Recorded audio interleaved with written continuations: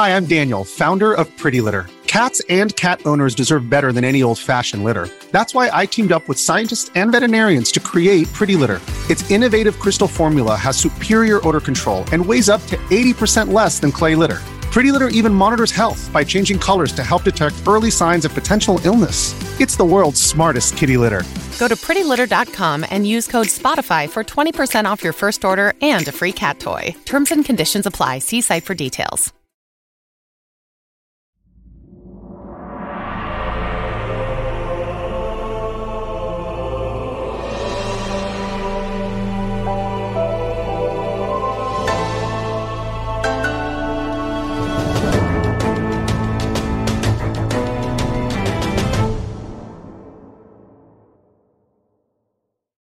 What is going on, everybody? Welcome back to another episode of the Kinda Funny Xcast, your home for all things Xbox here at Kinda Funny. Of course, I'm one of your hosts, Snowbike Mike, and today I'm joined by just one of my gaming dads, the rogue one, Mr. Gary Whitta.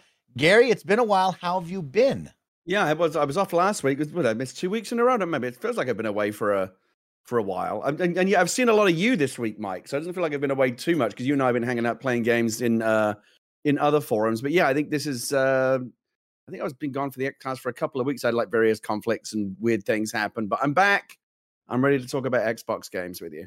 It's so exciting, Gary. Yeah, I have not seen you on a piece of Xcast content since the Xbox and Bethesda Summer Game Showcase. Right, yeah. We'll talk about that. I'll pick your brain about it in just a moment because a perfect segue into that is today we are joined for just a little bit of time to share an awesome game preview that all of you Xbox fans out there want to know about. My good friend, CEO, the big face, the man, the myth, the legend. The big face. The big face. That's not what I call you now. Cheese, not the face of the company. The big face. The old frying pan face of Kinda Funny, Greg Miller. All right, I'll take it. Here's the deal, everybody out there. You only get a Greg Miller appearance on the Xcast every so often. So sometimes I get a little nervous. I get inside myself here, Greg, because you are the star. You're my mentor and hero.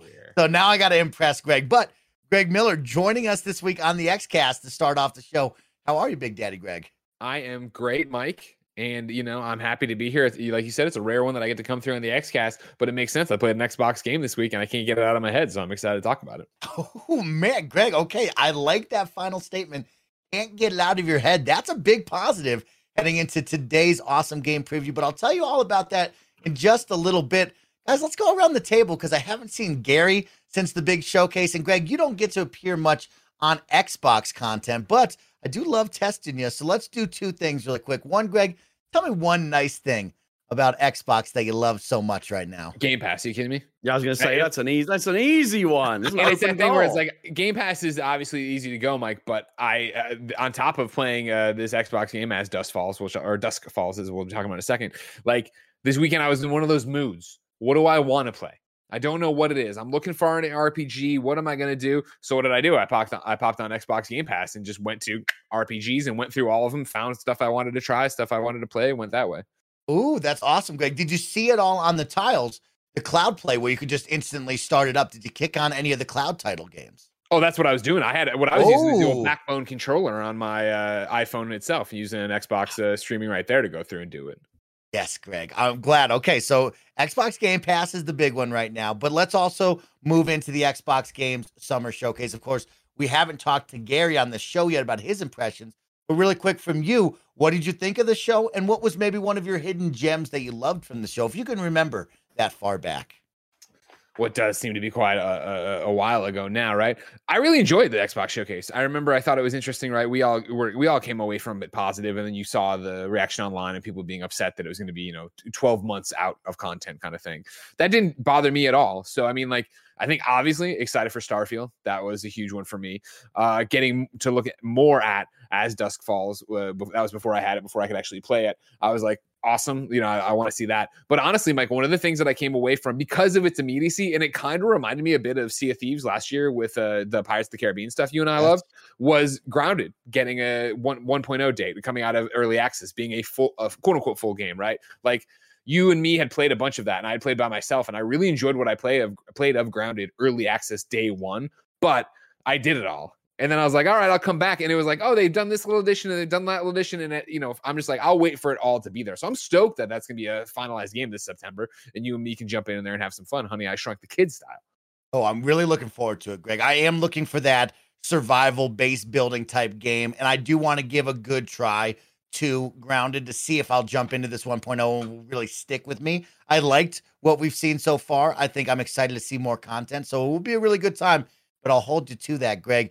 Gary Whitta, I haven't seen you in 2 weeks here on the Kinda Funny Xcast. We haven't seen you or talked to you since the big summer showcase. What were your thoughts and impressions from the showcase, and what were some hidden gems that you loved? Yeah, I talked about it a little bit in a couple of other places on Kinda Funny, but yeah, this is the first time I've had a chance to talk about it on the Xcast. I think I remember saying to you, Mike, when you and I kind of talked about it informally, like I was a little bit, it left me feeling a little bit flat. I don't know. I kind of felt like the whole thing about, only the next 12 months and gameplay only. I think those were smart decisions. Like, let's not show stuff that's a million miles away, and let's not get, caught into that whole like cinematics trap. Like cinematics are great, but they very rarely like give you a sense of what the game's actually going to be like. So to focus on showing like the actual experience of playing the game, the gameplay, and that 12-month time frame, I think those were sensible decisions. I just wish they had like signposted that a little bit ahead of time to manage expectations, because like I right into the last minute I was thinking, Fable, is it going to be this? What are we going to see? Like, are they going to show us some really like amazing stuff that's like a little bit farther out, but the stuff we're excited about? No, it was this very, very restricted time frame that they had. And I got to say, there wasn't anything that really blew me away. The thing we were all most excited about going into is Starfield, and I think I wasn't the only one that kind of walked away from that thinking like, yeah, okay, I'm sure it'll be great, but like, I'm still going to play Starfield day one. I'm still super excited about it. I've been looking for the next big like Mass Effect style obsession ever since Mass Effect 3, and I'm still fairly confident that Starfield can deliver that. But like, my excitement for Starfield was not in any way improved or enhanced by what they showed at that showcase. If anything, it kind of brought me a bit down to earth, because I don't know. I'd got a bit carried away in terms of like, this is going to be the next best thing, or the next big thing is going to be so amazing. And then when I saw it, I was like, oh yeah, but like it was always just going to be like another big Bethesda sprawling Skyrim thing, but in space. Again, maybe it's my own fault for kind of thinking that they were going to reinvent the wheel, but of course, why reinvent that wheel? It served them very, very well, through the Elder Scrolls games and the Fallout games now for many, many years. It's their formula. It works for them. And now they're applying it in a Mass Effect style universe. I think it's going to be a ton of fun. I can totally see myself getting caught up in it.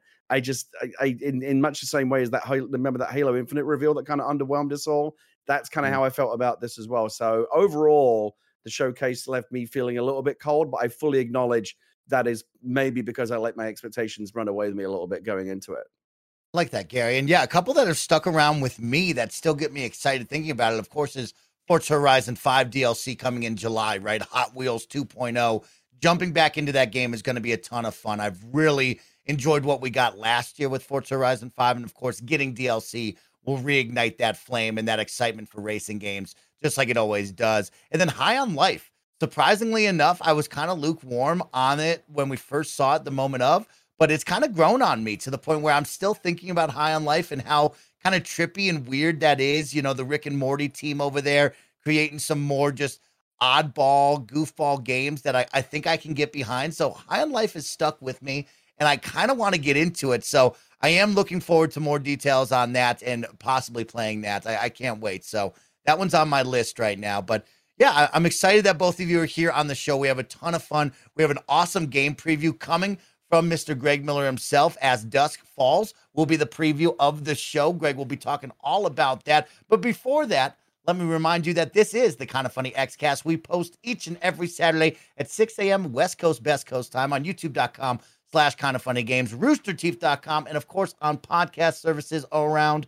the globe. Don't forget, we are now Epic Games partners, which means you can support the team in a brand new way by going on over to the Epic Games Store. If you're buying games on the PC side of things, please use our Epic Creator Code KindaFunny at checkout. Maybe you're buying some V-Bucks in Fortnite, upgrading your look. You can use our Epic Creator Code there. And of course, if you're jumping into Fall Guys, which is now free to play on all platforms, I'm talking to you, Xbox best friends, you can jump in and support us over there with that Epic Creator Code KindaFunny as well. And talking about support, we want to give a big thank you to those who support us over on patreon.com/KindaFunnyGames. No matter what tier you're at, Thank you so much. But a big shout out to our Patreon producers for the month of June: Gordon McGuire, Fargo Brady, Pranksky, Dan Golden, Spider B, Tyler Ross, Delaney Twinning, First Responder ND, Julian the Gluten-Free Gamer, James Hastings, and Casey Andrew. Thank you all so much for your support throughout the month of June as Patreon producers. This week, the Kind of Funny Xcast is sponsored by Uplift Desks,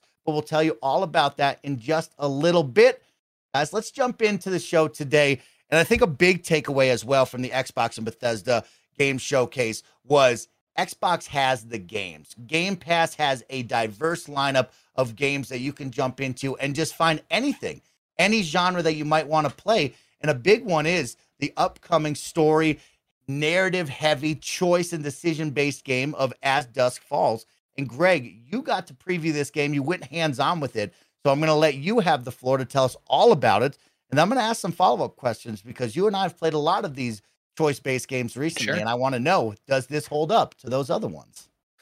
Yeah, that's a great question, Mike. And it's actually, I think, where I've been, when I've been talking, I was talking to Tim about this earlier today, and where I've been talking in general about it. I think actually, P.S. I love you. I mentioned this briefly when I was promoting my appearance here on the Xcast. No, you're welcome. You're welcome, everybody. It was this, is that I played, they gave us early access to As Dusk Falls for the first 2 chapters. So that's about 2 hours of content. And obviously, straight through, you can then double back and redo your choices, see different stuff like that. When I finished it, and then went about my week, because I played this, I think, Saturday and Sunday or Sunday and Monday. Doesn't really matter, right? But when you and I then went and played Road 96, which is another narrative choice game, right? Where you make it and that changes your world, yada, yada, yada. I found myself having such a hard time getting into Road 96 because I feel, even though it's only been 2 hours, As Dusk Falls is such a stronger game and such a better presentation of this kind of thing.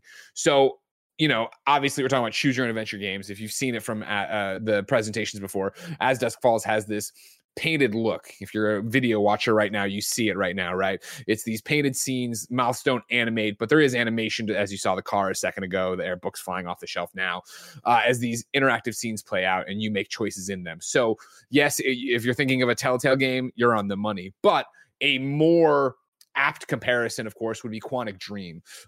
This is made by Interior Night.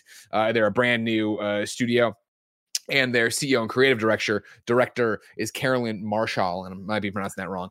Probably more French than I'm making it out to be. But the idea here is that she worked on Beyond Two Souls, right? She worked on Heavy Rain. And so it's got that kind of narrative choice in it, which is very similar to Telltale, but then accompanied so beautifully by, you finish the chapter and just like Detroit Become Human, Mike, you get that giant boom outlook of here are the choices you made on the chart. Here's where it branches off. I have it over here, right? Here's where it branches off and you goes to a different choice. Here's where it goes to this thing. And then they have on the thing they're doing so brilliantly, they go through and put a blue line for your current timeline. You can go choose where you want to play from when you go back. There's things that'll be grayed out that'll show you've previously seen it. There'll be a death icon here. You've never seen it if it looks like this. Crossroads outcomes here. What the community choice breakdown of percentages is. Like, it's really taking what I think was so great about Detroit Become Human when you finish and got to see those. Oh man, I could have gone that way. I wonder what would have happened that way. It's taking that and giving you even more information to go off of on it, which I really love. And again, what I would compliment this game on is that, again, it's only 2 chapters in. There's more to come. I don't know a lot. I have a lot of questions, and it's a game I haven't been able to stop thinking about. And it's a game that when I finished both chapters, I immediately went back because I wanted to see what other decisions did. And that's usually kind of few and far between for me. Like Quarry, like we loved playing, right, Mike? But I haven't felt compelled yet to sit back down and do another playthrough because there's so much stuff in the middle I'd have to get to screw around with. In the old Telltale games for Walking Dead, I, of course, would go through and see everything, every permutation. But then eventually I was just like, you know what? For some of the later stuff, and especially when there's so many Telltale games, I wouldn't do that. Here they do a great job of leaning into and giving you the choices you want to make, but then leaving that question to me of like, well, what if I didn't do that? What if, there's this scene where you're playing as the husband, Vince, right? And you're getting ready to move. You've been boxing up all your stuff. And I believe her name's Michelle. I'm trying to look over here to make sure I don't screw it up for what the wife's name is, but it doesn't super matter for what I'm saying. Your wife gets a text message, right? And then, you can choose to look at it or not look at it. And then that obviously, what are you going to do for your conversation with her after the fact of if you want to bring up that information or not? And I thought the conversation was so great and natural as I made the normal choices. Like I talked to you about, Mike, of course, like, hey, when we're playing Road 96, the fact that it didn't have the exact options I wanted, the exact way to present information, didn't piss me off, but it took me out of the experience of like, well, that's not how I would handle this. That's not what I would talk about. Whereas in this one, it's got the bullets I want for the moment. You know what I mean? I can load the gun however I want to in the conversation so far of getting to use the information I found or not found. Greg, I appreciate you coming in and giving us that preview. And I have a lot of questions here. I want to continue to expand on that. Well, like you said, just the first 2 chapters. Okay, what you got, Greg? Here's what I want you to expand on. Okay. We're about to have what I told you might happen, Mike. All right.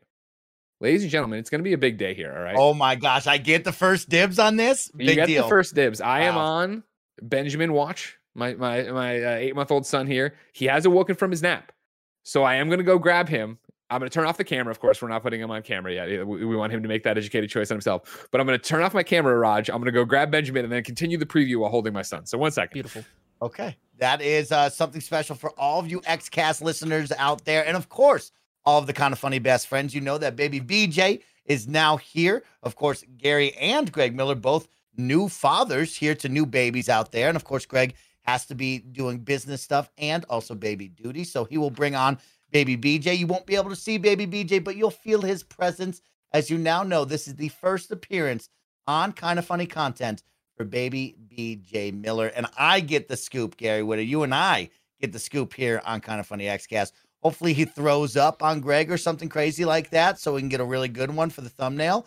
But we will get back to As Dusk Falls, the preview, in just a moment. But to remind all of you Kind of Funny best friends about this game, don't forget it will be available day 1 on Game Pass for console and PC. So that's a really big deal. As I talked about before, of course, Game Pass giving you all the options with the genres and the different styles of games. This is something that's not usually my cup of tea, the very narrative heavy, telltale choice-based, story-driven games that don't have much gameplay to them. But over time, I've really come to love them. From Telltale's The Walking Dead, I fell off during Game of Thrones. And when they had, of course, Borderlands and Batman, I kind of fell off, got a little bored of the lack of gameplay there. I liked the story and the choices, but I needed something to grasp me a little bit more. And that's where I think Supermassive, Gary, really did a number for me, is when they created Until Dawn and then the Dark Pictures Anthology. I like that they have the really story-heavy, choice-based gameplay, but there's also more gameplay to it with the quick time events and kind of being a little bit more on your toes than just watching the movie. And that's what I want to know here from Greg when he returns, is when we see As Dusk Falls, there's this very unique art style that a lot of people, I think, when they watch the preview of it during the Xbox and Bethesda Game Showcase, were either turned on by saying, wow, this is so different, this is so unique. And then other people were like, well, why am I watching something in 10 frames a second? I don't like this. I just want a true gamer's game, right? And so for me, I'm kind of right there in the middle of, I'm saying, wow, this looks great, but also at the same time, what kind of gameplay will I expect out of this? Or is it more of a sit back, put your hands on the controller and just do nothing type gameplay here? That's what I want to know from Greg as he settles in with the baby. But Gary, I'll start off with you while he gets settled in. Where do you fall on As Dusk Falls right now? Well, I'm actually really interested to talk to Greg about it in more detail, because I also had occasion to play the first couple of chapters of As Dusk Falls, because it was an official selection for the recent Tribeca Festival Games competition, and on which I was a judge, and I got to play 5 different games. And As Dusk Falls was one of them. And I don't think I'm talking too far out of school here, because like Microsoft offered me the same, preview that same 2 chapters that Greg did, but and I said I'm good. I've already played it because it was a Tribeca thing.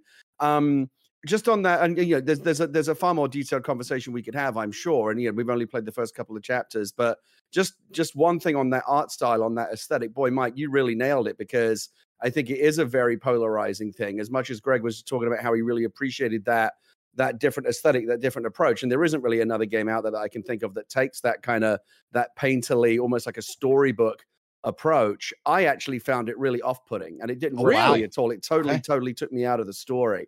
It's an aesthetic choice that they made. Not everything can look as good as The Quarry, where you've got Hollywood stars and big, they spent a lot of money on that movie, on that on that game. And Leah and I have been having a blast playing through it. Just absolutely love the storytelling, just the schlocky nature of it, the choices. Like, it's so much fun and it's so beautifully made. As Dusk Falls, a very, very different kind of experience, tonally, aesthetically, budgetarily. Obviously, it's a much cheaper game. I think it's the style that they went with for As Dusk Falls is kind of born out of the fact that it's an indie game, and they can't do the kind of production values that something like The Quarry does. But the particular choice, I kind of wish they'd have chosen almost any other aesthetic, whether it be traditional kind of Telltale style animation, live action, almost anything other than that kind of motion comic storybook. It's kind of animated, but not really. You can tell that they're real actors that were kind of painted over. Like, you can really see the way that it was made. And it took me out of it entirely. As much as I thought the story was interesting in places, and I did, have fun making. I love those kind of narrative branching games. And to Greg's point at the end, when it shows you all the choices you could have made alternatively, I find all of that really interesting. I love those kind of games. I just could not get past the art style and that kind of flip book, storybook style. It totally took me out of it. See, for me, Gary, I was surprised how quickly I adapted to it, because it is different and it is motion comic-y. I know what you're talking about 100% there, but it was one of those in the very beginning. It is that, okay, well, first off, this guy looks like Alex Van Aken, of course, from Game Informer, our friend and kind of funny best friend. And then you get through that though, and before I knew it, I wasn't thinking about it anymore. Like, the performances of the voice acting go through, and I meant to look at credits, and I don't even know if it's been announced. I'm pretty sure the Alex Van Aken looking guy there, Vince, is played by Elias Toufexis, who was Deus Ex. I think I usually have a pretty good ear for it. I would say I was like 90% confident on that, and I thought the performances are so strong that I was into it. Like, I thought the style worked for me. I liked that it looked different, and I like that. You can talk about the Quarry and how obviously great. Who's the one girl? Brenda Strong. Yep. How great she looks in it, how amazing she looks in it. And then other times where I was completely taken out of The Quarry because it's Uncanny Valley. Why are their teeth so defined? Like, what is going on with that? Whereas this, I feel, obviously is a choice and obviously is the necessity of being an independent studio and a smaller team. But for me, it really worked. I really dug it personally. And I think when more people get their hands on it, when the game does come out on Game Pass, I think you're going to see that. The division that you and I are experiencing right now, I think you're going to see that writ large. Sure. I mean, The Quarry is very, very traditional kind of motion capture. We've seen it before, but it's so beautifully done. I mean, it's some of the best performance capture I've ever seen in a game. It really, it feels, it really kind of puts you there. And I very much appreciate that and just love the kind of the high production values of it all. And again, it's not that as Dusk Falls has lower production values. It's really it's an artistic, makes it's a choice. Aesthetic. It's a creative thing. Some people are gonna either find it really appealing and it's going to bring them deeper into the story. For some people, I think it's going to be neutral and they're just going to enjoy or not enjoy the story on its own merits regardless of the style. And some people are not going to be able to get past the presentation. And I was one of those people. I could not get past the presentation. I'm so glad you guys bring up the presentation, and that's what I wanted to start with, but there is so much more to break down. Let's move into kind of gameplay. Of course, Gary brings up The Quarry. Greg Miller, you and I reviewed The Quarry over on youtube.com/kindoffunnygames. You can check out the Gamescast and the spoiler cast that we did for it. So when you beat The Quarry, you can go find out what we crazy jabronis did during our playthrough. But I want to kind of talk about gameplay here, right? Because when you look at The Quarry, there's the quick time events. There's a lot of world exploration. In Telltale games, there was a lot of button mashing quick time events, but also some kind of smaller world exploration compared to The Quarry. When you look at this, kind of that visual novel, are we seeing that, or is it strictly going to be choice-based decisions that will be button prompts? No. You got the choice-based stuff, obviously, where the options pop up, but then there is action, the traditional stuff of picking a lock, holding this, how are you going to open that window kind of thing. And I'm rusty now. I should have replayed a chapter before I got in here. I'm pretty sure here it's all like, just hold the A button or mash it or, do a swipe with your stick. It's nothing like, there's nothing like The Walking. There's nothing like a Telltale game or like The Quarry where at one point, like you're actually kind of directly controlling a character and moving them around an environment. It really is like more like it's the closest thing I've seen to like an old fashioned choose your own adventure book that I've ever seen. Like, it really is like flipping through the pages of a storybook. Like, here's an image and some story. Here's an image and some story. Now you make a choice and the story will branch. And I think, again, my memory's failing me. I think there might be a couple of little very quick time event type mini games, but there's not really it's not very gamey. It really isn't. It's an interactive storybook is basically what it is. All right. All right. I like that. And let's continue to build off that. I want to talk about the voice acting. Greg, you brought it up, right? And of course, I'll keep bringing up the core because that was the latest big game we played. But also, you and I played Road 96, Greg, right? And so there's two different sides of this coin. The Quarry brings in the big Hollywood talents, right? The voice acting does feel more natural. Sure, there's some weird, off-putting written lines, but you get the best of the best that way. On the Road 96, clearly an indie-driven game, some lower-end voice acting that kind of brings you out of it, as does Falls with this look that we're seeing. How is the voice acting for you and Gary? Of course, I'll start with you, Greg. What did you think of the voice acting? Does it hit where it really pulls you in, or are you pulled out saying, oh, this is kind of like lower quality than I wanted? No, I think it hits personally. And I think that's again to the point of being able to be caught up in a very different art style. I think the fact that Vince is so strong and the relationship with his wife Michelle is so interesting, and they have a daughter named Zoe, right? It's really a tale right now of two families you're going through, like Vince's and then this other group, right? That are the people, spoilers, who have the guns in there, who are like the guys who have been doing the crimes, right? And I'm fascinated for where it's going, because right now the first two chapters I'm in are the scenes you've seen, I think, throughout the trailers, right? Of we're inside this shitty little motel. We're kind of being held hostage by this family. What is going to go on from here, right? But the game opens, and this isn't a spoiler because I think it's the concept art and probably one of the trailers, right? Opens with Zoe grown up and talking about how their lives changed with this one, robbery gone wrong thing. And then the two chapters I've played have not gotten back to adult Zoe. So it is very much like I am here seeing where things, quote unquote, go wrong, or where their lives change and how that's going to, influence where we go. But yeah, I think the voice actor for the families are great, and it is pulling me in. And I think even no, Benny, don't touch the microphone. The kids who are the ones holding us hostage right now are well done. And it's not like, I don't feel, I don't know. What I think is interesting about it is I'm sure people will play through this and feel sympathy for the people who are doing the crime, right? Whereas I'm very much, with my family and Vince, very much like, no, I don't negotiate with terrorists. And that's the fun of it, right? Is you get to go through and play. And I think another one that's fascinating with this is you go through, oh man, I'm looking at I have them playing right now. Vince Walker, not Elias Toufexis. I was wrong. Oliver Britton, you are a great voice actor and sound great.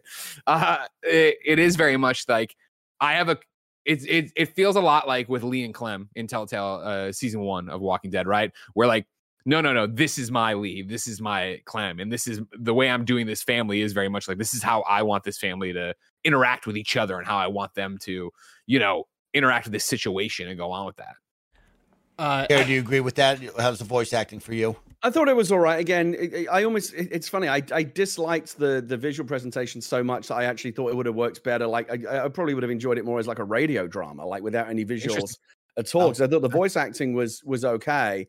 In terms of the actual kind of substance of the story and the characterizations, as Greg says, yeah, it's kind of a tale of two families. There's a kind of typical American family that is kind of moving across America for a reason. There's some kind of history there that they hint at, and presumably as the story unfolds, they'll get there will be into that. And then there's this kind of band of there's intrigue about this. What went wrong in his last job? He has a dream about it. He flips the table, or I flip the table. I don't know what's happening. And then there's this gang of teenage bad guys. Almost kind of remind me a little bit of the movie Hell or High Water, if you've seen that, with Chris Pine. Kind of rural, kind of bank robber drama type thing. And I don't know, to me it felt a little bit cliche. There's the group of kids, they're bad kids, but the one that you play is kind of the stereotypical kind of wet behind the ears, the one who's he's the nervous one who's oh, should we really be doing this? And he's got a heart of gold. He's kind of got pulled in by his family. Yeah. But that was the thing, is then I appreciated they were selling me that line, which again is such a stereotypical move, Gary, right? For okay, this is how the story's gonna go. And so when it gets to be I'm Vince interacting with him, right? And the kid's trying to sell me that line of bullshit. I'm like, no, get out of here. You suck. You still committed a crime. You're still going to jail, and I'd still kill you if you give me the chance. And the meat of the section I played, which is that kind of standoff in the motel, right? When the family's being held hostage. I think there's tension there, right? And you do kind of sweat over the choices, and it's, there's a couple of oh shit type moments. I felt like I wanted to see what happened next in the story. When my preview of it ended, I felt I wanted to click on the next chapter and see where the story went next. And really, that's, I think, in many ways the most flattering thing you can say about a story, 100%. Right? If you want to read the next issue, if you want to play the next chapter or watch the next episode, then the story's succeeding. So when the full game comes out, I probably will play all the way through it. But like I said, it will be in spite of the visual presentation and in spite of the fact that I think it's interesting anytime a game does try to do something grounded. Like there's no science fiction aspect. It's not Life is Strange where there's like some paranormal aspect to it that kind of takes it out of the kind of the normal, like, you know, it's just a drama. This is just a drama. Yeah, and that's cool. And I would like to see more of that kind of storytelling. Not just in the indie space, but in the AAA space. I found that really interesting. But I think compare it to Quantic Dream and Telltale, like again, in terms of like the narrative backbone and the branching and that kind of stuff. Yeah, there's some comparisons there, but I just kind of felt like the visual ambition was, I don't know. I just did not agree with that choice. It's gonna be interesting to do that kind of storybook style. It did not work for me. You said it, and I think it's true. It'll be interesting to see it come out and see the two sides of it, because obviously not everything's for everybody. But I appreciate they have this art style and commit to this art style.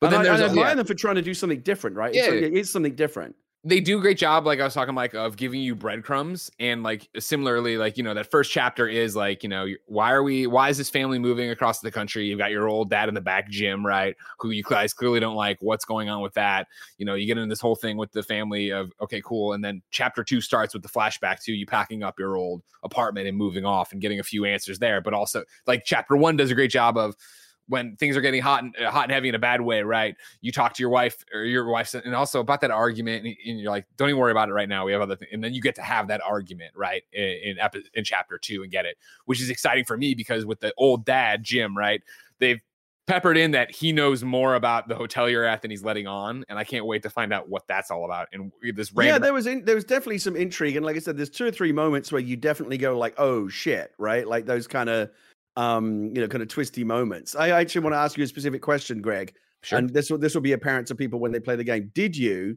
because it was a choice moment, did you pee in the bottle? No, I did not pee in the bottle. Yeah, when they went, did you? I didn't either. But then what was interesting about that was like the way the game plays out immediately after is like, oh, it's a good thing I didn't pee in the bottle, right? They kind of make I like things. What I don't like, and the Quarry does this actually, and The Walking Dead did it. It wasn't my favorite thing about these kind of games, is when they tell you what an important choice is. Like you just did a critical thing. I don't know if there's like some game design reason why games typically do that and say, oh, what you just did is going to affect the future going on. In reality, most of the time that you make a choice, you don't know, right? In real life, when you make a choice, you don't always know if it's going to be, you know, an important decision or an innocuous one. Like sometimes only in retrospect, you go, oh, if that choice that thing that I chose to do last year that I thought wasn't a big deal at the time, turned out it was a big deal, or a choice that you really sweat over. You know, as time goes on, you realize the events play out. Oh, it wasn't actually that big a deal. I kind of wish that narrative games reflected that uncertainty a little bit more. It's not like, oh, I just made a really important choice. Like games telegraph that a lot, and it's not my favorite thing about these kind of narrative branching games. The Quarry does it too. I love the Quarry, but I don't like it. I don't like that it does that when it goes like choice made, or like that's a big decision that you just made. I kind of wish He'll never forget a bit more opaque about that. Like, I don't hate it personally. Like, I like it in the way it gives you context for what's going on. But then, yeah, like the Quarry especially, right? Of like, we talked about this in the review, right? Of like, oh, I use one of my rewinds. Oh, I've gone back. Oh, when he said he'd kill me for that 2.5 hours ago, that's the choice. Well, fuck. Right, exactly. You know what I mean? Only in retrospect do you realize how important your choices were. I think would be an interesting way to do it. And that's the thing where it's like with this one, I appreciate, like I was talking about the very top of it, of like how the branching trees are there. You can see what the big choices were and where the changes were.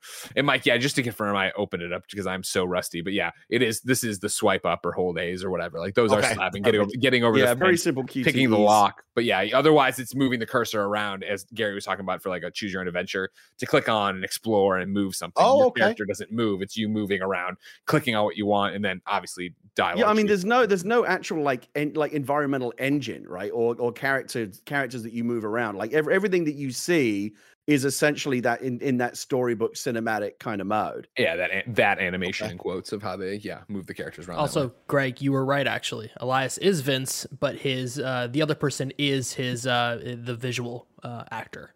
Right. Thank you very much. That was super confusing. God, because I don't want to get rusty at that. The voice game I got, Mike. I got it on lock. You don't want to get rusty at that, I put out that commercial the other day about Got Milk, when I was referencing how we knew nothing about Alexander Hamilton or Burr until the thing, but until the musical, but the Got Milk commercial. And as soon as I listened to it, I was like, oh, I didn't even realize, because I was a kid, that's Rob Paulson. That's Yakko right there. You know what I mean? Bam, nailed it.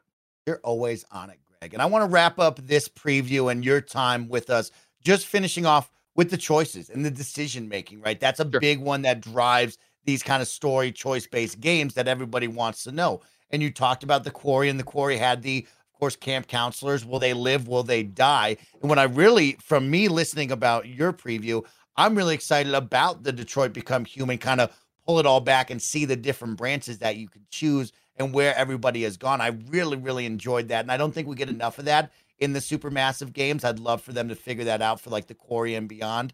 Sure. This is what everybody else voted for. But like, did you feel like your choices mattered? Were they impactful? And then were there moments where maybe you wish immediately you went back? Do people die? Will they live? Like, what did you experience in these first 2 hours choice wise? So choice wise, yes, the choices I feel that matter. Like I said, there was the conversation about the phone that leads to an argument, right? I went back and replayed that and did it a different way and answered things different or didn't engage on certain topics. And it didn't end where I thought it would end, which was sexy time. But it still ended in a way that I thought was satisfying and different. You know what I mean? Where it was like, oh, that's not how it was originally going to go. Yeah, it makes sense there. And then, yeah, like here, there's people, people can die in this game. I don't know, how many, and I haven't gone through and run every scenario, but for sure there was at least one death in my game. And it is that question then of like, okay, I could have gone back and played it differently, because then people do start treating me differently, obviously, based on what happened there. And so I'm impressed.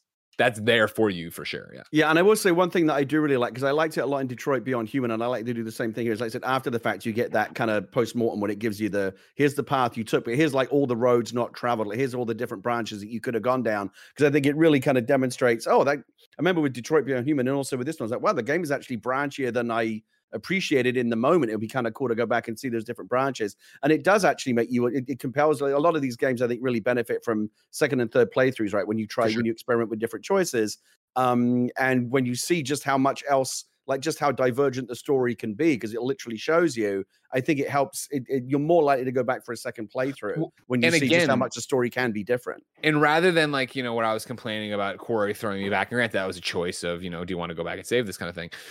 This one with the branching tree, right, where you can see the whole tree is there. So what you haven't seen is completely grayed out, but that like right here, I'm looking at what's going on here, right? And there's a section called, I won't even say what it is because I guess it's a spoiler, right? But there's a section where this is where my guy died, and there is the up line or the down line. And my down line, is this guy dies, that guy dies, or this person dies, and then it branches off into what could be 4 outcomes, and I have the 1 outcome. So I could have gone up there, but where I'm driving at this, what as a compliment, is that when I look at this, I can go back to any one of those scenes that I've played through, click on it, and start from there. And when you start from there, you can overwrite your save. So if somebody died and you really don't want it, you overwrite your main save, or you can go into, I think it's exploration mode is what they call it. I guess I don't have to guess because I can click on it, where you can say, all right, I want to replay this and I want it to be, through this exploration part of it. Okay, then this is how it's going to go, and blah, blah, blah, blah.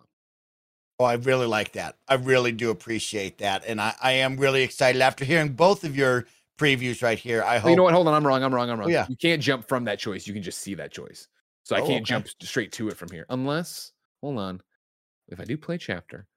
Working live in an action. I'll hold on. Yeah, I always want to get it right. I like that. I like that. Get it right for our audience. Yep. Because I just jumped into something differently. How did I do this a second ago, Mike? Oh, okay, okay. So it's not every scene. The ones indicated with a play button are, and so that like I can't jump straight to the thing I just told you about, but I can go back 2 little choices beyond that and play from there. So there you go. I do really appreciate that, and of course, I hope you, the audience, the Xbox fans out there, appreciated our As Dusk Falls preview right now from Greg Miller and Gary Whitta. Of course, this is going to be available July 19th.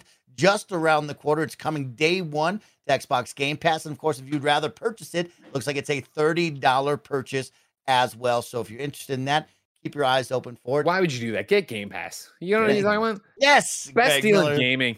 There we go. Get the pom-poms up because that's what they call us, the cheerleaders over here.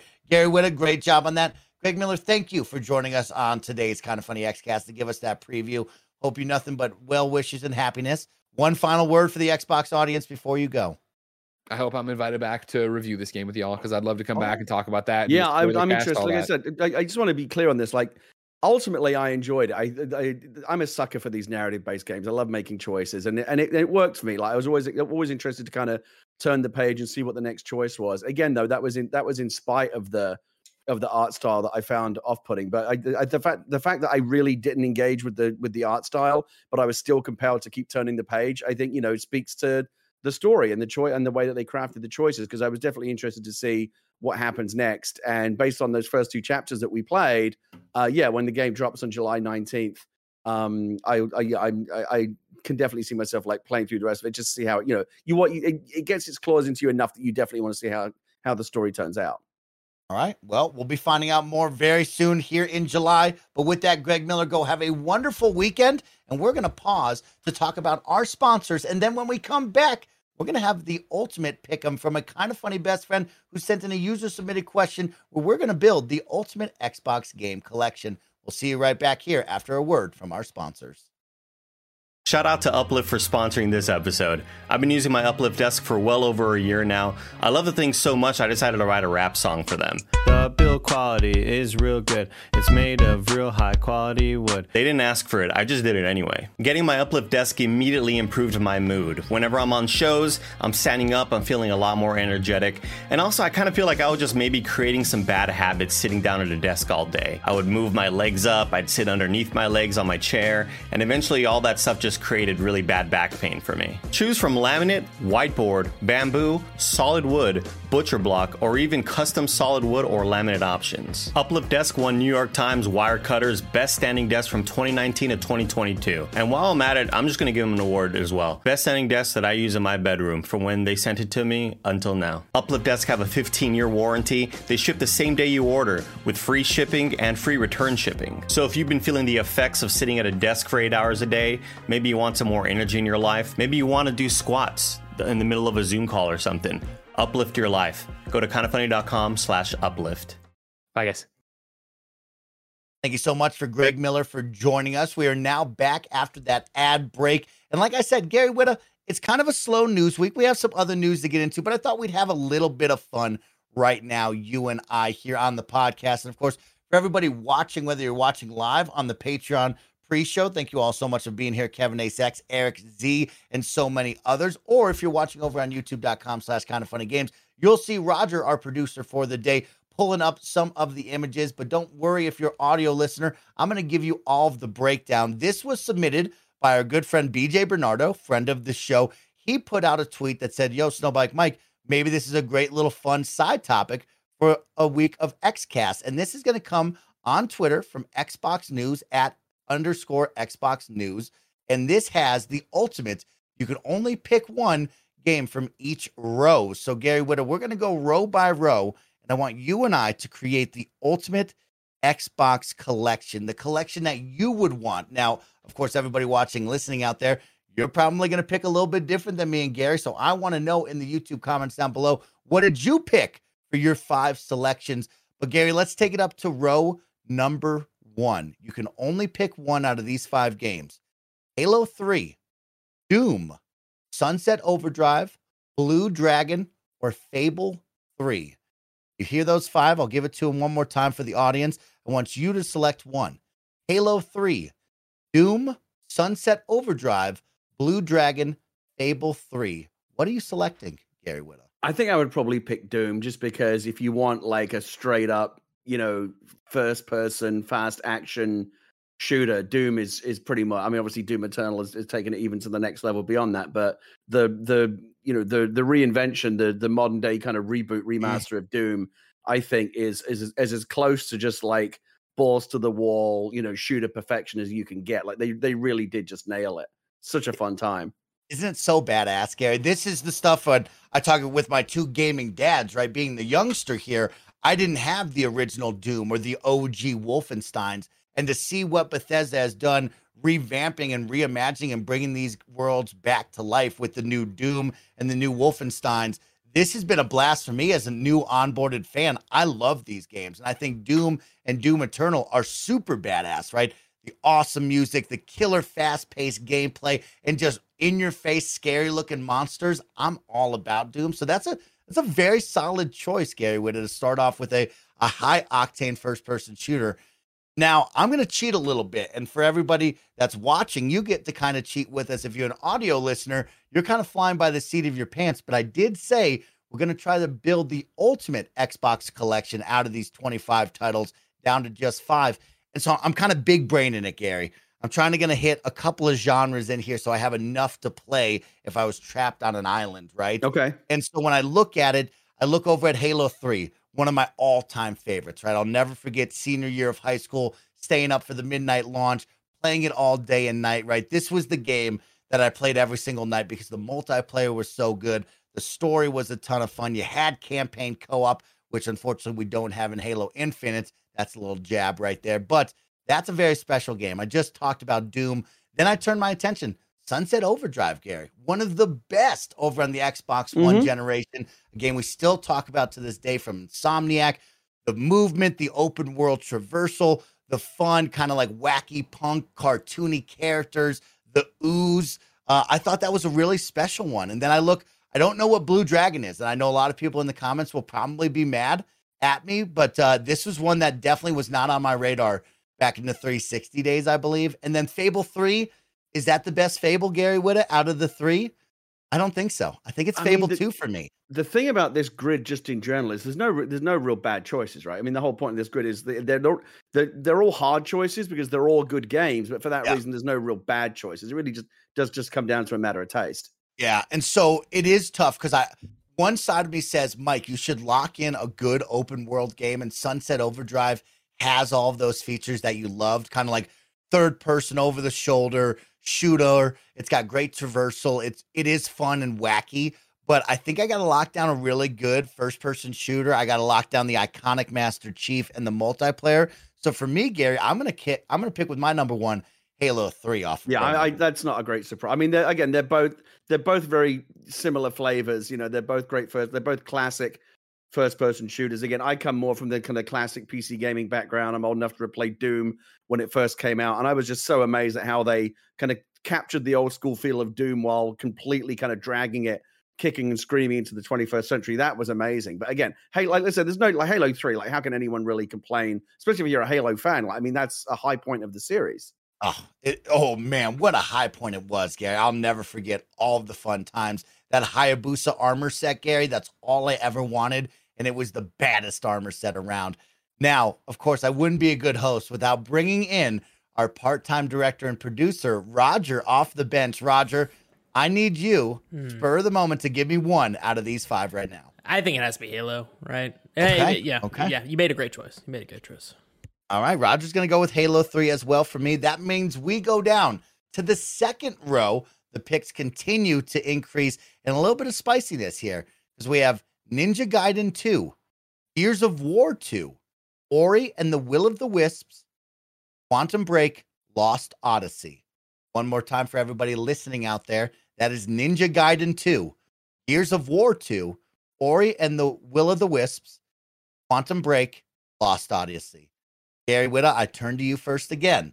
Where are you leaning here on the next 5? I'm going to go with Gears of War 2 because I'm a huge fan of the early Gears of War games, the first 3 in particular. And Mike, you'll correct me if I'm wrong. I may be wrong, but I think I'm right. Isn't Gears of War 2 the one that has that level where you're inside a giant thing and you're like using the chainsaw to like slash through its guts and stuff?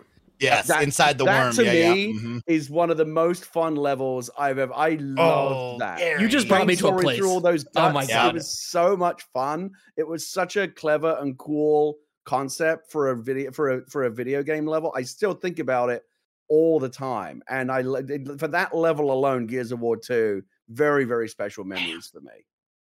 Man, Gary is awakening some memories for me and Roger right now because I did not think about that moment. And then as I'm Googling it over here, because there's so much to the Gears of War franchise. We're here on Gears 5 now. We've had a couple offshoots, and like Gears is a very special franchise to Xbox fans all around. And I think all of us can name a couple of big moments that you'll never forget, right? And when I think of Gears 2, I had to Google it. Dom's wife, right? Like that was a big touching moment when Dom finds his wife and what has gone down with his wife. I think that's one I'll never forget. And actually, when I look at the Gears franchise, I think Gears 2 is my favorite out of the original 3, right? When I look at that, I think Gears 1 popped onto the scene and wowed me. I think Gears 2 crushed me and had me engaged with the story. And then Gears 3 I liked as well. But Gears 2 is a solid pick, Gary, but I'm actually going to go against you here. And I'm going to go with Ori and the Will of the Wisp. This is the second Ori game. And man, oh man, did I get lost in the soundtrack. Shout out to Gareth Coker on the track, who absolutely crushes the music. Then on top of that, the just punishing platformer action adventure that is Ori, and the elevation of what they did with the combat inside of this, the big map and the world that you could just get lost in, the Metroidvania style. This one was really special to me, and I'll never forget Ori and how that challenged me to step out of my comfort zone of the normal bro shooter, AAA first-person shooter games and try something different.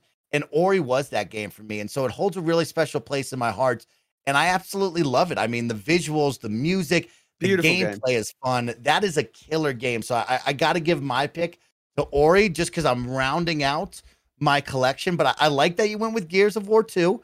I also see Quantum Break over there, and I think Quantum Break is a 50-50 game for a lot of people. I really love what they did, Gary. If you remember. Mike's audio. Hello? Yeah, I hear him.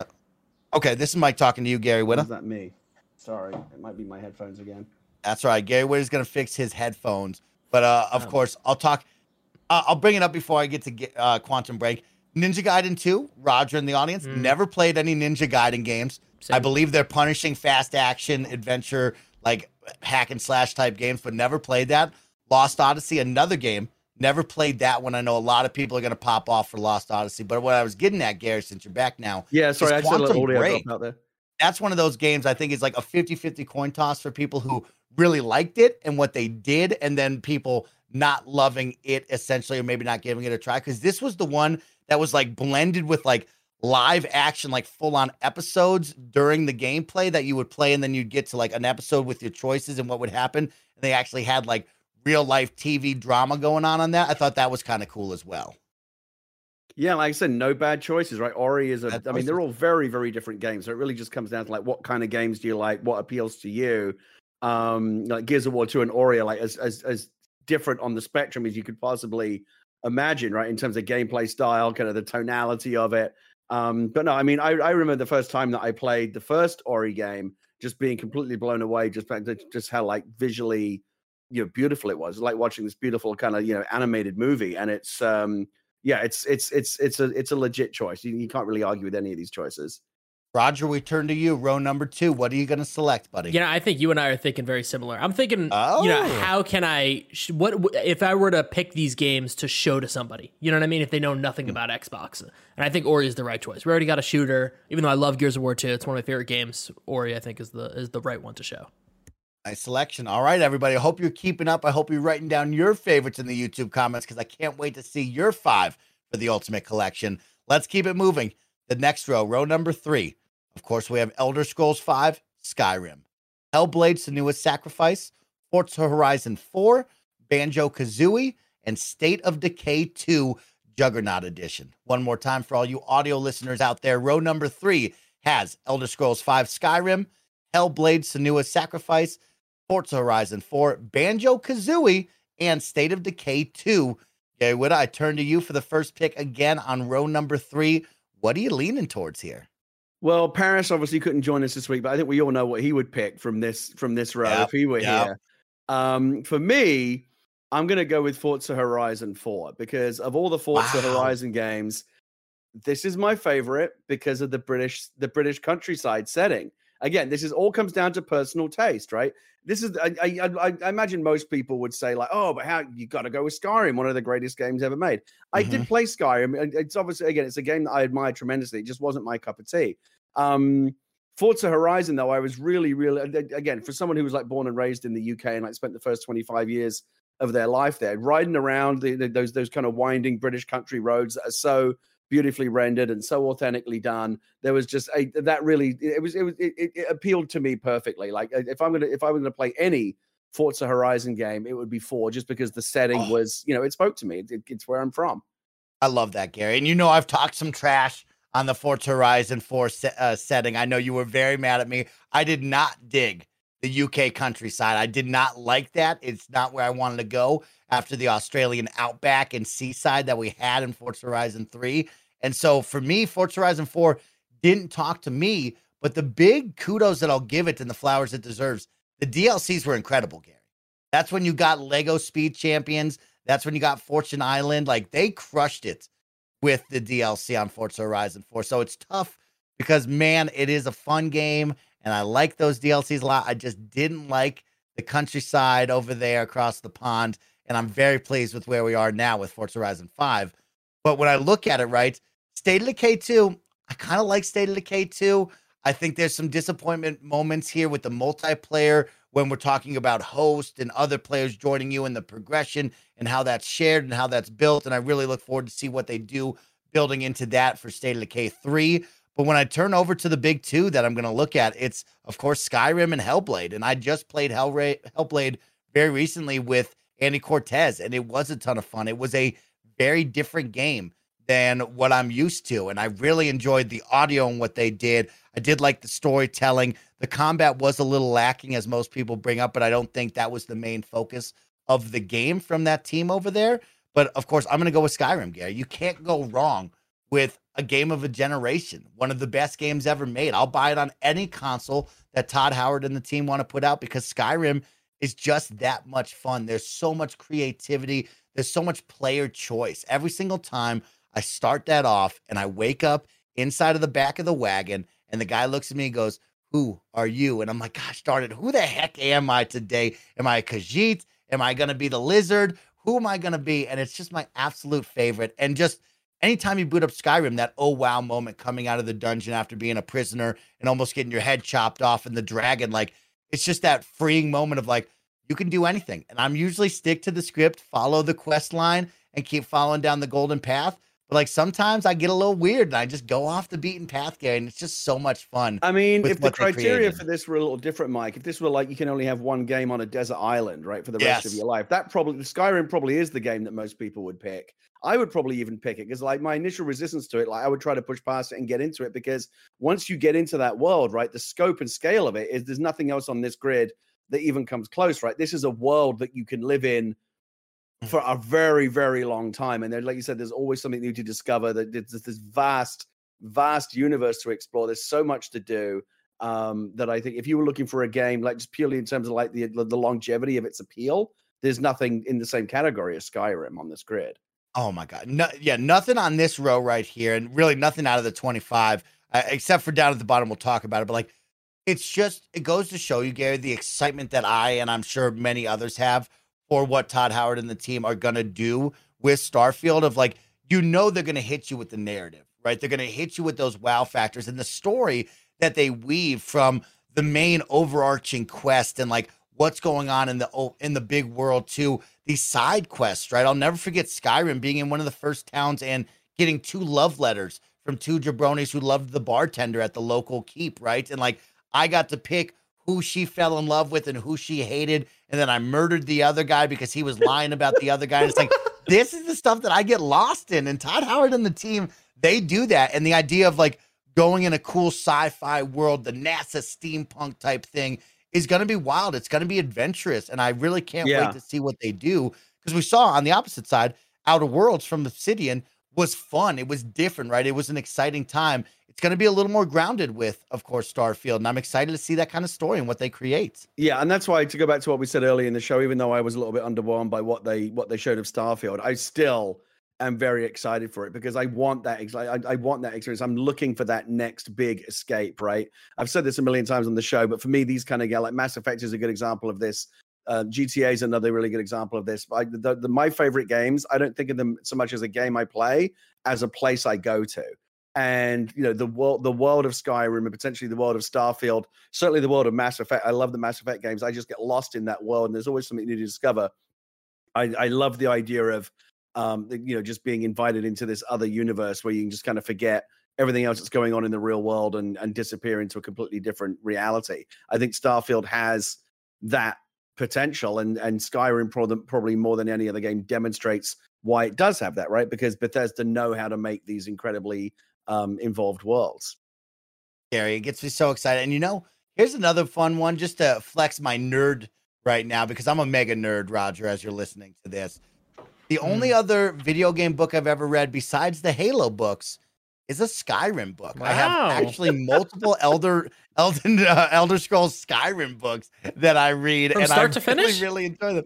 Yes, start to finish. I really enjoyed it. It was actually a lot of fun. So those are my two books where like you jump from video games to like, what more can I get of this? I did jump into the Elder Scrolls book, so that's kind of funny, right? That is there. hardcore. You get props for that. Let's go down to row number 4 as we keep it going for everybody out there. Your next 5 are going to be Forza Motorsport 7, Killer Instinct, FIFA Pinata, Viva Pinata, I said FIFA Pinata, Fable 2, and Quake. Of course, for all the audio listeners, one more time, it's Forza Motorsport 7, Killer Instinct, Viva Pinata, Fable 2, and Quake. Gary Whitta, what are we adding to your collection here? Forza Motorsport's out right away because I just don't like the motorsport games. They're too simmy, they're too fiddly for me. Again, I would prefer if I had to play Forza, I'll always go to Horizon. Killer Instinct's out because I don't really enjoy fighting games. Viva Pinata, I remember playing it a lot when it first came out on the 360, but it's too saccharine. Like it tries so hard to kind of like, look at how cute we are, look at how cute we are. In the end, it ends up to me being like, I just want to like throw up. Fable 2 would probably be my second choice here because I do love all of the Fable games. But it's a nostalgia pick, but screw it. Nostalgia is a valid, factor here. It's got to be Quake. Again, I'm an old school gamer. I loved Quake back in the day. It was revelatory playing on whatever I had back in the day, a classic, crappy kind of Pentium 90 PC. It was incredible. It really did kind of like open our eyes in terms of what was going to be possible in the world of first-person shooters going forward. And I had cause to revisit it recently. It got this incredible RTX ray tracing glow up. I don't know if you had a chance to play it, Mike, but on Xbox and on PC, it's basically the same game, but with this incredible ray tracing lighting filter they added on top of it.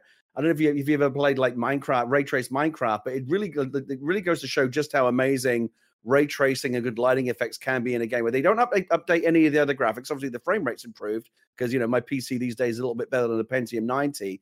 But it's no necessarily any high resolution. It's basically the same kind of graphics. They didn't retexture anything, but just by adding that different lighting pass, that ray trace lighting, it totally brings the game alive in a completely new way and makes it feel fresh and new and current and modern. And I just loved it. I really, really enjoyed, as I did recently, going back to Quake and having all of the old school vibes, because it's the same game, same graphics, but that RTX lighting pass they added, to me, just made it absolutely beautiful and vivid and new again. And I really, really enjoyed that hit of nostalgia that I got from revisiting the RTX version.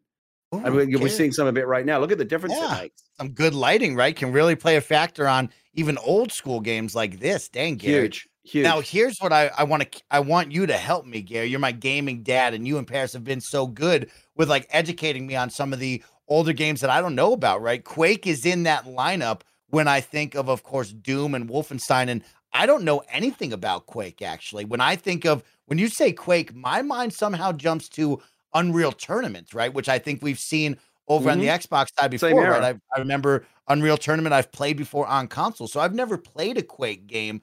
What can I expect out of Quake? Is it just Doom from the looks of what we just saw? What is Quake, Gary? You should absolutely go get the RTX version of this and give it a try, either on your Xbox or on your PC. It's going to look amazing either way. The thing that I was reminded of when I went back and played it after all these years is just how different shooters are today than how they were then, and not necessarily better or worse. Some people might say, and I think there's something to be said for it, that the old school Quake style shooters actually have something that's been lost. These days, a lot of shooters that you play are slower paced, more methodical, more critical path. There's not a lot of exploration. You can't really get lost. The game's always kind of telling you where you need to go next, right?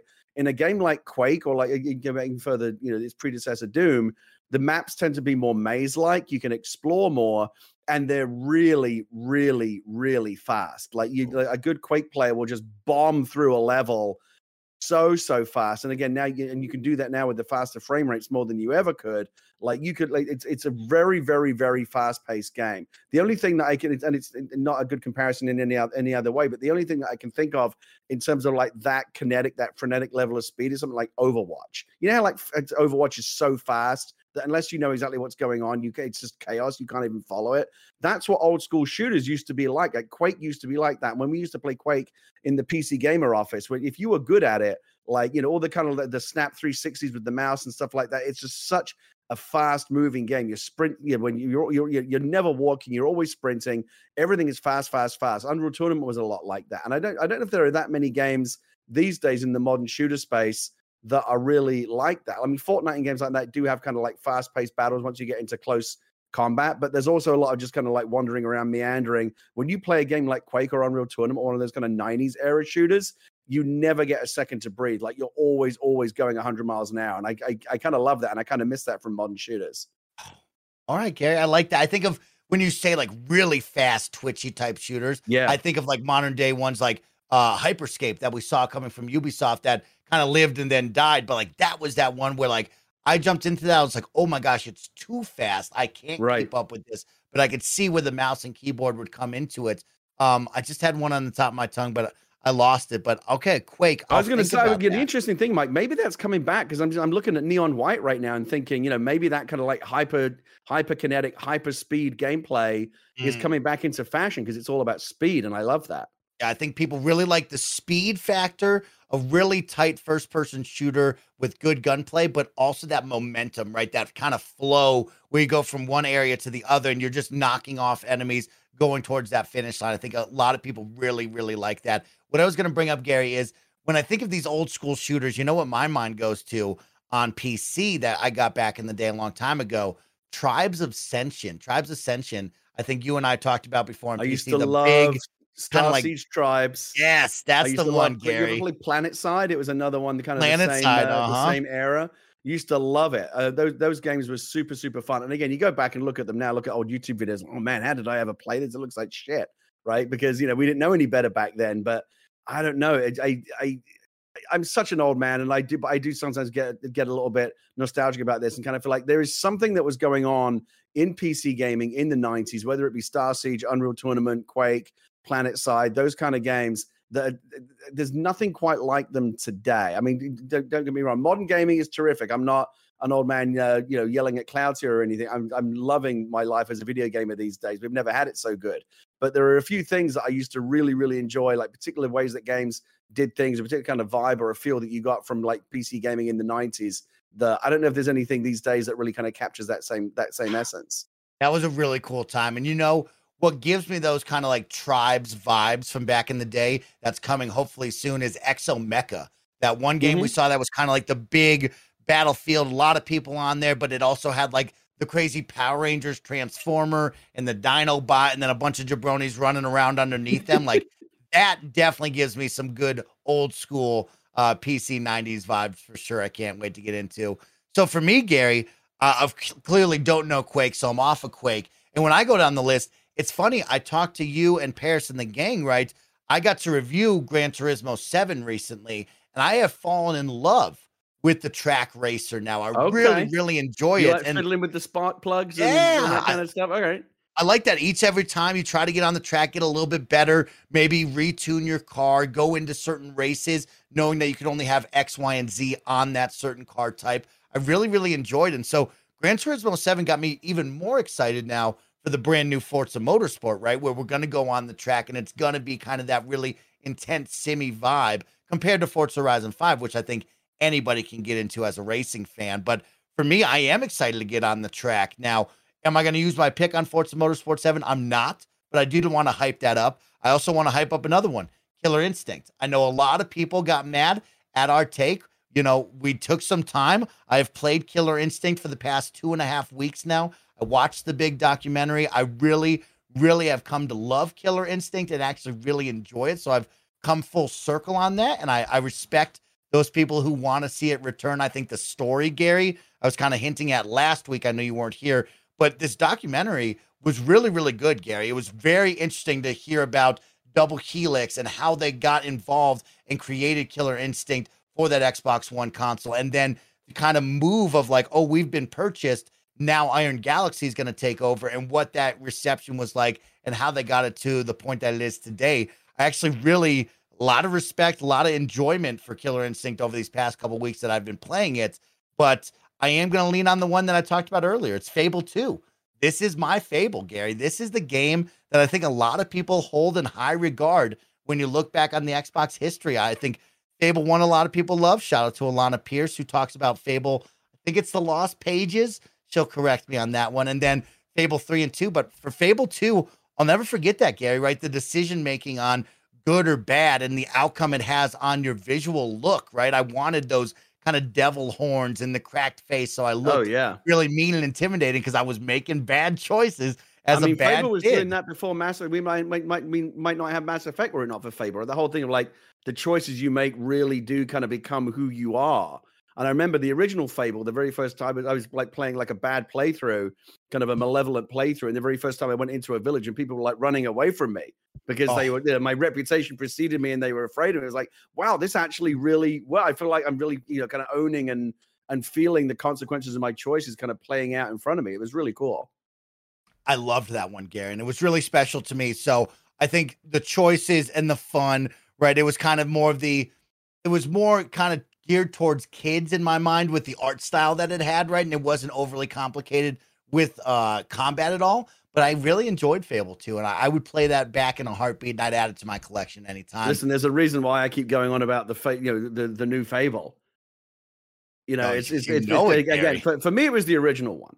Because that was, I think they're all terrific. But that first one was the first game that it really felt like something genuinely new. It was the first kind of role-playing game that felt like they were trying to do something really new. And I think it's another one like Skyrim, where you feel like you live in that world and you own that character. You can buy a house, raise a family, have kids, and you just feel like you've got this whole other alter ego happening in the Fable universe. I loved it. Shout out to Alana Pierce for my correction. It was Fable: The Lost Chapters. I was very close on that. She always taught me and Gary about that back when we first started the XCast.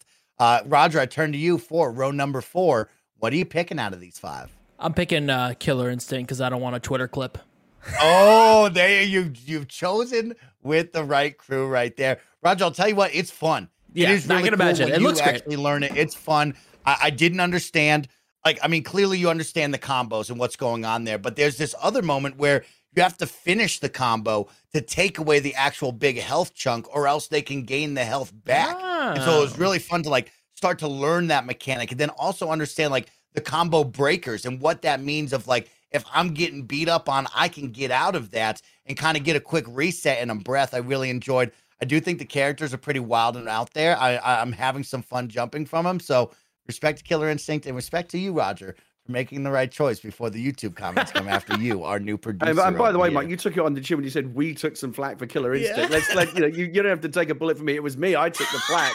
I don't think people really give a shit about Killer Instinct. Well, it turns out a lot of people do. A lot of people give a shit about Killer Instinct. It's just me that doesn't. But you're right about the history of it, and it goes back even further than kind of bringing it back for the Xbox One. Again, I remember when the first iteration, back when it was Rare, and it was this really interesting kind of hybrid. It was a Nintendo 64 game, but it was also in the arcades, and it shared some technology. It was kind of like a parallel development, and of course, it was born out of the fact that in the early to mid 90s, Mortal Kombat just blew everyone away, and everybody was looking to capitalize on that. And there were so many failed and forgotten Mortal Kombat clones that came out in the 90s. They're desperately trying to jump on that bandwagon. And to Killer Instinct's credit, it's really the only one that I can think of that ever established any kind of foothold and identity for itself. Like, it didn't even come close to toppling Mortal Kombat, which remains, the king of that space, even to this day, right? Mortal Kombat 11, it's huge. But the fact that Killer Instinct even went toe-to-toe with Mortal Kombat, tried to jump on that bandwagon, and came away, with any kind of respect at all is really remarkable, because I can't think of a single other Mortal Kombat wannabe or copycat, whatever you want to call it, a Mortal Kombat style game that did anything other than just crash and burn spectacularly. But Killer Instinct did make a little space for itself in fighting game history, and deserves credit for that. I want to give a shout out right now over onto our Patreon live stream. Remember, if you support over on patreon.com/kindoffunnygames, you can watch the show recorded live, and you can be part of the chat, just like my good friend Kevin Ace X is. Kevin writes, Mike is bad at Killer Instinct 2, which is why he's not picking it. I know, because I destroyed him in that game. Yes, Kevin is my sensei in the dojo of Killer Instinct, and he beats up on me and never lets me win. That's why I'm not picking it. But let's go down to the final row to complete our ultimate Xbox collection right now. So the final 5 are the following. PGR 4, aka Project Gotham Racing 4. Perfect Dark, the original, folks. That's not Perfect Dark Zero. Perfect Dark. Alan Wake, Fallout New Vegas, Sea of Thieves. One more time for all you audio listeners out there. That's Project Gotham Racing 4, Perfect Dark, Alan Wake, Fallout New Vegas, and Sea of Thieves. Gary, with us, some real heavy hitters here on the final line. What are you going with? It's weird because I don't think necessarily one choice needs to inform another, and I picked Forza Horizon 4 earlier. Of the ones at the bottom here, I'm going to go with PGR 4. And it's more of a vote for the series than it is for the game, because my personal favorite game out of that series is PGR 3. Okay. I loved Project Gotham Racing 3 on the Xbox 360. And obviously now it's kind of been taken over. Like Forza basically is kind of the spiritual successor, right, to PGR 3. And a lot of the gameplay systems and mechanics that were established in Project Gotham Racing are now kind of, you see them in slightly different forms in Forza. So Forza is basically kind of is what PGR 3 kind of weirdly turned into. But I just have so many fond nostalgia. I played the hell out of PGR 3, and I loved it. PGR 4. Again, correct me if I'm wrong. YouTube comments, which I will never read. I think it was the one where they added motorcycles to it as well, and it kind of opened the game up a bit more. But I love that PGR series. I honestly wish they were still making them. Like Forza's great, but I wish we were just on like PGR 9 or something by now, because I really, really like the vibe, the whole kudos system that it incorporated. I just thought it was really, really cool. And the soundtrack, the music, Project Gotham Racing, that was the game that introduced me to Gorillaz. I'd never heard Gorillaz until the 2000 Soul Child remix started busting out the speakers at me. And I just remember, like, it was such a perfect soundtrack. It was the game, probably that one and NBA Street Volume 2, which were, 360 and PlayStation 2, with essentially the same generation. Those were the two games that really made me aware of like just what an amazing kind of banger soundtrack selection can do for a sports or a racing game. It took it to the next level for me. So I'm going to go with PGR. Dang, Gary. Okay. I like that you're dropping some knowledge on me, because again, I'm going to turn to you, Gary, and say, I've never played a Project Gotham Racing game. I was more of a Need for Speed kid. I had Need for Speed Underground 2 was always my go-to. So I actually never experienced any Project Gotham Racing. And to hear you talk about it with such fondness always gets me interested and excited to like think back on history and what that would have been. Because I didn't really play that. I had a lot of other racing games I was playing, but not PGR 4 ever. I never played. I don't know if any of them are on back compat. But certainly a PGR 3. If you ever get an opportunity to see it, if you ever see like an Xbox 360 disc at a flea market or something, grab it, because it's tremendous. It's so much fun. Ooh, okay, I like that. Well, going down the list for me, Gary, it's interesting because I said at the beginning of the show, or the beginning of this topic, that I was going to go big brain, right? I was going to build my ultimate collection of different genres, and then I've kind of gone with 2 RPGs. I got a really cool 3D or platformer with Ori, and then I have Halo 3, and now I get stuck because I'm eyeing Fallout New Vegas, Gary, right? That's one of my favorite games of all time. Obsidian absolutely crushed it, really brought me into the Fallout world, because I liked Fallout 3, I liked DC, but I think New Vegas was way more fun, and I actually prefer New Vegas over 4 as well. I don't really care for Fallout 4 when you put New Vegas next to it. So it's like, oh man, am I going to go with another sprawling open world RPG here? A little bit different than Skyrim, but still in the same vein.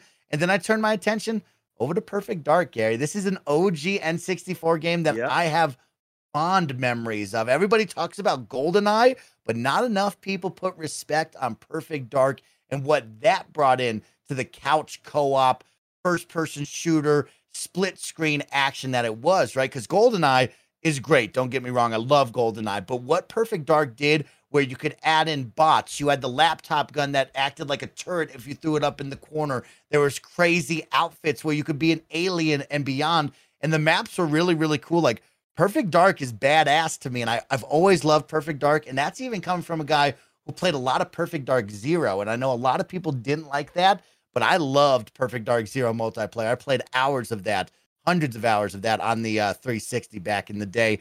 I turned my attention to Alan Wake, Gary. This is a game that I just can't get into. I am so sick of dying to these ghosts because I can't find enough batteries in my playthrough, so I've never been able to complete it. I keep trying, and I just keep failing in this game. And then, of course, Sea of Thieves. I think Sea of Thieves is just really fun. It's different. It's exciting. I love what Rare did with Sea of Thieves, and it continues to get better and better. And so I am going to turn my attention. I'm going to go with, to complete my collection here, I'm going to go with Sea of Thieves. I think this is a blast where you create the story, you and your friends set sail and have a ton of fun. And I think you could get lost for hours. Given that I'm on a, abandoned island with internet, I think Sea of Thieves would be a ton of fun for me and the gang for sure. I'm just a little bit confused about the Perfect Dark selection here because they're saying Perfect Dark. Perfect Dark was an N64 game. Correct. Perfect Dark Zero was on the Xbox 360. So if this is meant to be an Xbox grid, that Perfect Dark slot should be specifically for Perfect Dark Zero, which I believe is the only one that actually was on the Xbox, right? And Banjo-Kazooie's on here too. Yeah, but you got Banjo. I think they're giving love to Rare, whoever created this. So people in the comments, don't get mad at us. We didn't create this. We're playing the fun pick 'em, but they added a couple Banjo of in there. Choices in here, but I think that's just like kind of like the fan favorites, and like they're giving love to Rare, who's now a first party studio, and like Perfect Dark 1, I think more people would give flowers to than Perfect Dark Zero, but Perfect Dark Zero was fun. It was on the Xbox, but I was kind of thrown by Quake as well. But again, I gave it a pass because again they did that RTX remaster recently and put it on the Xbox. But yeah, okay. I mean, you can play Perfect Dark the original over on the Rare Replay. So if you ever want to try that, I highly recommend you do. Along with Conker's Bad Fur Day, one of my favorite games of all time. Those multiplayers are incredible. That's so right. I'm going to go with Rare Replay as well. That's right. Yep. I'm going to go with Sea of Thieves for me. I think that's a ton of fun. I will give my big shout out to Fallout New Vegas. I'm sure a lot of people in the comments will go with that one when we look at these lists over in the YouTube comments. Roger, you get to finish this fun segment off. What are you going to pick for your final game? I'm going for Fallout New Vegas, man. I just love that game so much. And I think that I think it's going to happen. It's inevitable that Obsidian is going to come back to the Fallout franchise in some shape or form. So I think this is a great one to show to somebody, be like, hey, this could be, imagine this, but even better. And I think that'll blow some people's minds. That'll make people Xbox fans for sure. I love that. So Gary Whitta, we're going to look at this list one final time. We're going to give our 5, and then we'll get out of this topic. So for me, I went with Halo 3, Ori and the Will of the Wisps, Elder Scrolls 5 Skyrim, Fable 2, and Sea of Thieves were my 5 picks out of the 25 tiles here. Gary, what were your 5 picks? It's funny, again, I wasn't really thinking of them as a collection, but just like out of each row, which would you pick? Because like I've ended up with 2 games that would kind of occupy the same space in Forza and PGR4, Forza 4 and PGR4. But yeah, my overall 5 in the end was Doom, Gears of War 2, Forza 4, Quake, and PGR4.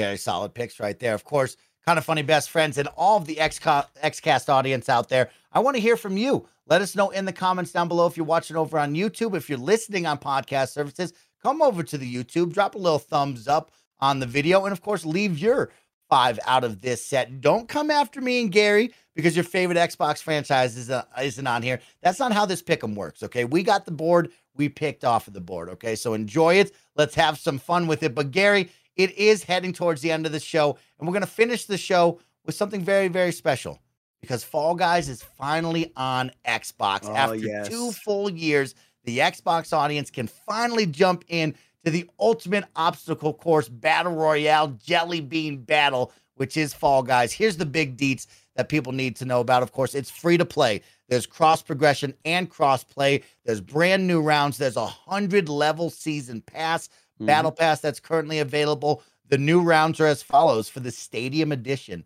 2 new finals and 5 new rounds. The finals are Blast Ball and Hexaring. The rounds are the Swiveler, Speed Circuit, Bounce Party, Volley Fall, and Track Attack. Gary, you and I have played a bunch of this already, and it just came out, I think, on Tuesday that early. So what is your favorite round thus far out of the new games? I would say overall, and you and I have talked about this because we've played it a few times through the week, Mike, is I think this new season is the best one they've done in a while. I love this new season. I don't dislike any of the games. I think they've been really, really good. I love the speed. I'm going to blank on the names of them, but I love the speed course. Really when you're running through those rings and really, usually you don't think of Fall Guys as like a fast-paced, fast-moving game, but like that level really, really is. I like Volley Fall a lot, and I really like that the Blast Ball. The new final round is a ton of fun as well. Yeah, Blast Ball is really, really cool because you're on this just giant circular platform, and it's essentially dodgeballs with these little bombs that you throw at each other, but the platforms start to fall piece by piece off until you get this really intense small circle that you have to fight on, which is a ton of fun. Shout out to Blast Ball. I think Hexaring is a very awesome finals. This team crushed these 2 finals. And Gary, you and I have been playing Fall Guys since day one, essentially. And I think this team really nailed it with 5 new rounds to get lost in and 2 new finals. I think when we look at other previous seasons, this is important to get as much content out as possible because everybody's going to be chewing through that, especially the Xbox audience who has just been waiting for years to be able to play this. And the 2 finals are a ton of fun. Hexaring is challenging. I'll give a little pro tip to all you best friends out there. On Hexaring, just start running forward. Don't dilly-dally and try to eat up tiles. Don't go sideways. Don't be jumping up and down. If you want to win Hexaring, you truly need to just face forward and start running, and then slowly start to edge a little to the left and right to give yourself some space. But the moment you slow down in Hexaring, oh man, you gotta stay on that leading edge. You just cannot lose any ground at all, right? You can't lose anything, is right. And I love everything that they've done here, right? They've taken away the crowns, which used to be a in-game currency. And so now it's just kudos and, of course, an in-game real world, Showbucks, which is real world currency. And it feels like Fortnite, right? When you open up this game, you're going to see the battle pass with 100 levels, just like Fortnite. It's an Epic Games game. They've now with the V-Bucks. They got the V-Bucks, aka the Showbucks, where you're going to see an updated store every single day. And you're going to be encouraged to either spend real world money or kudos, which is just your in-game currency, right? So I think they did a really good job. And you clearly see the support from Epic Games. This is a really special game. You're going to sign in with your Epic Games profile so you get the cross progression and the cross play. And so it's a ton of fun. I'm happy it's free to play as well. I think it would have been great on Game Pass, but either way, not having to pay for it is a special thing. And Gary Whitta, this is going to be one of those free to play titles, whereas we continue to grow that free to play xCloud market, right? Just like Fortnite, where you'll be able to sign into xCloud with or without an Xbox Live account and without a, Xbox Game Pass subscription, I should say, you'll be able to play this. And I think that's a big win once they add that into this collection for sure. Yeah, I'm just so glad we finally got to this moment. Like we've been waiting for the Xbox version and the Nintendo Switch version, really since launch day, right? When it was exclusive to PlayStation and PC. And certainly after they announced it, it feels like it's taken a long time to get here. And like you said, Mike, you've been playing, remember you were playing it even before me, you were playing it in the beta. And I jumped on the bandwagon I think right at the official launch, and you and I have always been big Fall Guys fans. I absolutely love it. I've never stopped playing Fall Guys. Always really enjoyed it. It's been fascinating to track the history of it from when it first came on the scene a couple of years ago. It was the biggest thing, right? There was that moment where everyone was obsessed with Fall Guys right before Animal Crossing came and took over. And then, over the next year or so, it's kind of fallen off a little bit. People move on to the next thing. But that's why I think this new free-to-play revolution is so critical to giving it a new lease on life. It's now on every platform. Everyone with a Nintendo Switch, everyone with an Xbox can get in. We can all play with each other, cross-play, cross-progression, free-to-play. From what I've seen, I don't think the monetization is too aggressive. It looks like they found a good balance for it. We can all play together. You and I were running custom lobbies across multiple, cross-platforms just last night, and just having a great time. I just love the game so much. Like, there's no game that makes you kind of like hoot and holler like Fall Guys. It's so much fun. I'm looking on Twitch right now. There's 50,000 people playing it on Twitch right now. That's as many as Call of Duty Warzone. So it's back, like in terms of the numbers. People are obviously jumping on board now that it's free to play and accessible to them on platforms that they couldn't have access to it before. I'm really, really hoping that this kind of like this new rebirth of Fall Guys is going to stick around for a while, because I'm such a big fan of it. I'm glad that we can all play together finally. Smiling from ear to ear, Gary. Here's one final thing for all of you XCast listeners and viewers out there to know about. Of course, this is your second half of June Xbox Game Pass update out right now. Shadowrun Trilogy on cloud and console. That's an ID at Xbox joint. This is a game that a lot of people have talked about, this trilogy. So I'm going to give it a try, see if I vibe with it. For you PC players out there, Total War 3 Kingdoms is now out. FIFA 22 is on console and PC thanks to EA Play. Shout out to EA Play and shout out to FIFA, which is a great game. You get the brand new version. Naraka Blade Point is out on cloud, console, and PC. If you're looking for a kind of hack and slash team-based battle royale where like you're ninjas and samurais and crazy mystical creatures and you want to battle each other, Naraka Blade Point is actually pretty fun. I played it over on the PC. I'm actually going to give it a try this weekend. I'm curious about it, yeah. It's worth a try for all of you to jump into. So go check out Naraka Blade Point. And then out on July 1st, Far Cry 5 on cloud, console, and PC. So shout out to Ubisoft for that one coming over to the collection there. And you can play Far Cry 5.